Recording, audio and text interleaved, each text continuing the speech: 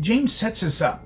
He's setting us up to understand, okay, there's levels that you must go through to get to here. And what he's doing is saying, look, okay, one of the first steps in your life as a Christian is to get rid of the junk. This is verse 21. Get rid of the junk and open yourself up to the Word of God.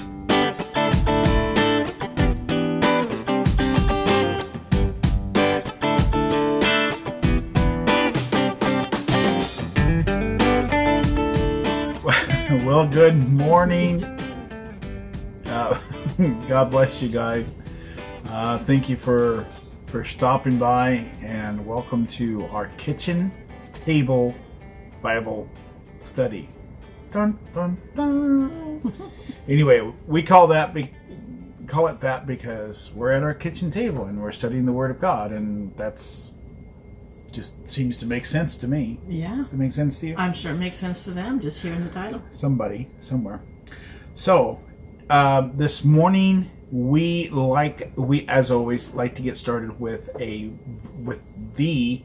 verse of the day. And I'm sorry, it's word prep and there's always some humor going on here. Anyway, so our verse of the day this morning is, as every morning, handled by my lovely, amazing, I can't even call her my assistant because she does probably twice the work I do. So anyway, Nancy, what is our verse of the day? Verse of the day today comes from Psalms 86:5. I haven't even read it this morning. I wanted to wait until now. For you, Lord, are good and ready to forgive, and abundant in mercy to all those who call upon you. Isn't it awesome that the God of creation is ready to forgive, ready to take care of us, ready to be gooder to us than we are to Him? Instead of ready to wipe us out and just say, forget you all. Yeah. Despite the fact that we've given Him multiple reasons to do that. And He did it once. Well, yeah, that's true. But He promised He'd never do it again. Right. Not wholly, not the full earth. But yeah. Sections here and there He's kind of done too. So. Well, it depends on the level of evil. He does not like evil. No. Which I don't either, so. Anyway, God bless you guys. Thank you for stopping in. Just before we go into our Bible study, which we're continuing in the book of James, a couple things. Please, if you can, like and subscribe to our YouTube. We are also available on Rumble, and we're all over the place for podcast. The podcast and the videos are virtually the same thing. Support us first with your prayers. This is a legitimate ministry. We are trying to bring the Word of God and encourage those who are listening and following us to be in the Word of God. That's our point. I mean, there's a lot of other stuff too, but that's our point. Get back in the Word of God. Anyway, BibleStudyLife@yahoo.com is our email address. You can get a hold of us there for whatever reason. Just to say hello. You can email us just to ask for prayers, to ask for, your questions, you have suggestions, whatever. Mm-hmm. We have other videos out there.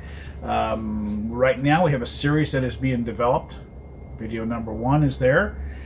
And it is called What is Baptism? And it is a series that's going to be 3 videos altogether, and you can watch that on our YouTube page and our Rumble page. I think that's it. We can get into more, but I want to get into the Word. So we're going to be back in James chapter 1. We're going to pick up, we just finished off verse 21 yesterday, so we're going to pick up at verse 22 this morning, see how far we get. Let's pray over the Word and ask the Holy Spirit to be the teacher this morning. Mm-hmm. Father, we are so grateful for your word. We are so grateful to know that you have written a book that gives us the guidance and the necessary means to understand you and chase after you and learn what it means to be holy and to be a child of God. This morning we invite you, Holy Spirit, please come and teach us. Please come and guide us. Please do the revealing. Help us to understand. Help us to recognize the things that we need to know today. And we ask this, Jesus, in your name. Amen. Amen. Okay, so I want to do, since this is a section, all right, a passage, if you will, that begins with verse 21. I'm going to go ahead and read verse 21 and then continue into the next paragraph. Ooh, look, there it is. Therefore, lay aside all filthiness and overflow of wickedness, and receive with meekness the implanted word, which is able to save your souls. But be doers of the word, and not hearers only, deceiving yourselves. For if anyone is a hearer of the word, and not a doer, he is like a man observing his natural face in a mirror. For he observes himself, goes away, and immediately forgets what kind of man he was. But he looks into the perfect law of liberty, and continues in it, and is not a forgetful hearer, but a doer of the work. This one will be blessed in what he does. The interesting section, and we've talked about this before, how James kind of writes in a sort of a proverbial type of writing. It's not actually what you would call Proverbs, because Proverbs typically, they're like 2 or 4 lines or somewhere along that line. And there's lots of technical terms for them. But here's the thing.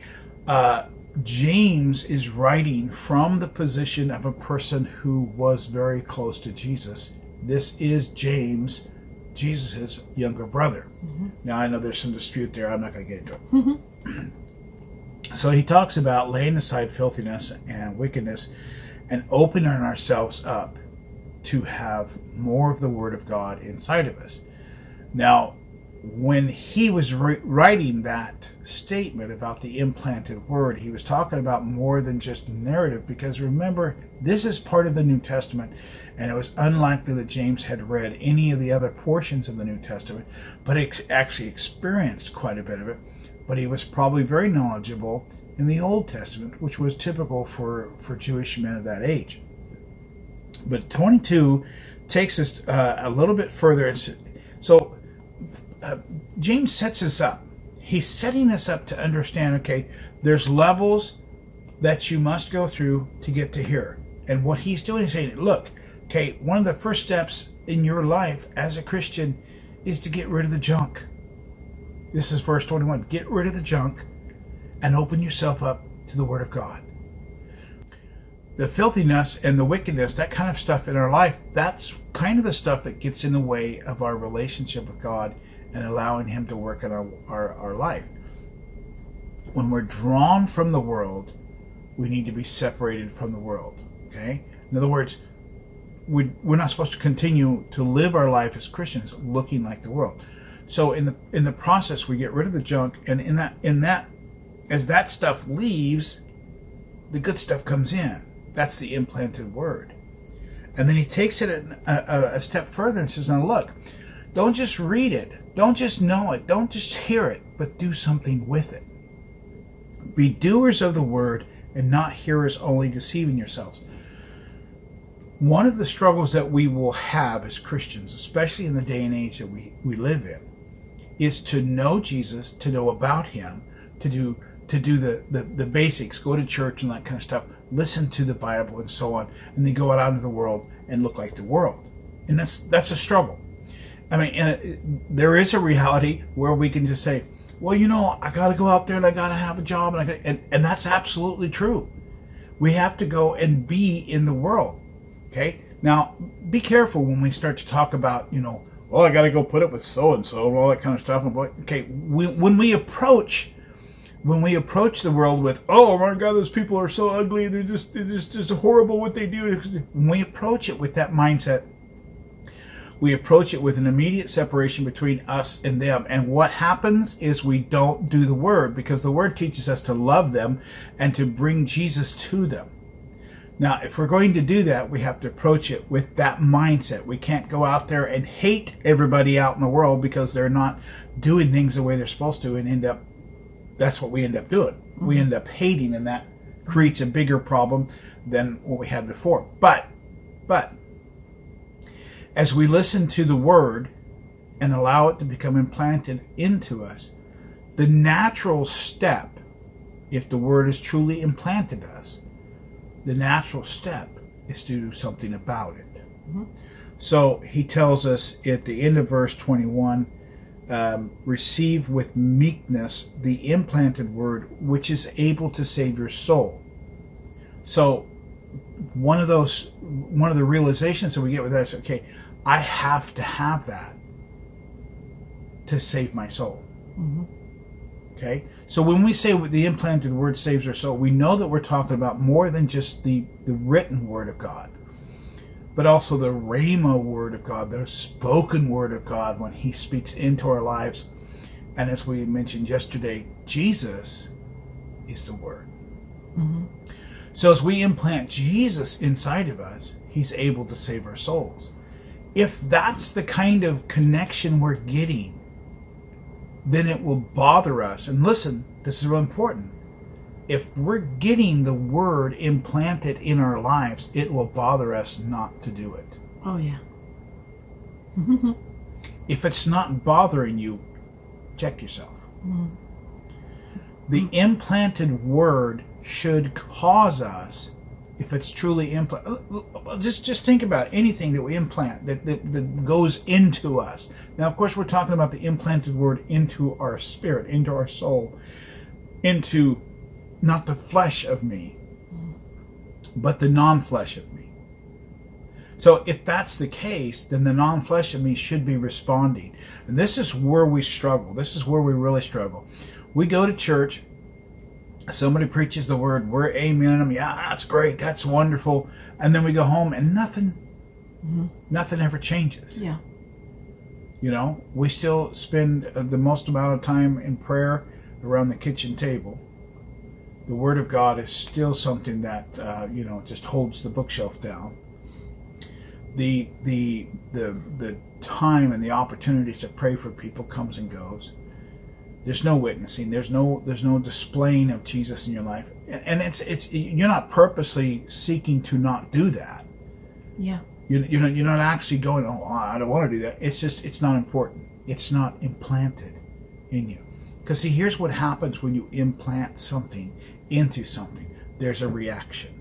If you implant a seed in the ground, it grows. That's the normal process. Mm-hmm. But here's a little tidbit with that.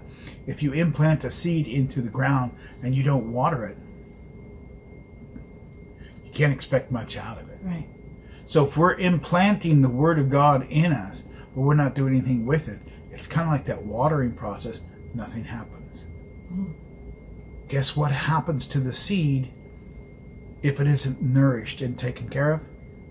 It dies, or it stays dead, I guess. Technically, if you want to cross the I's and dot the T's.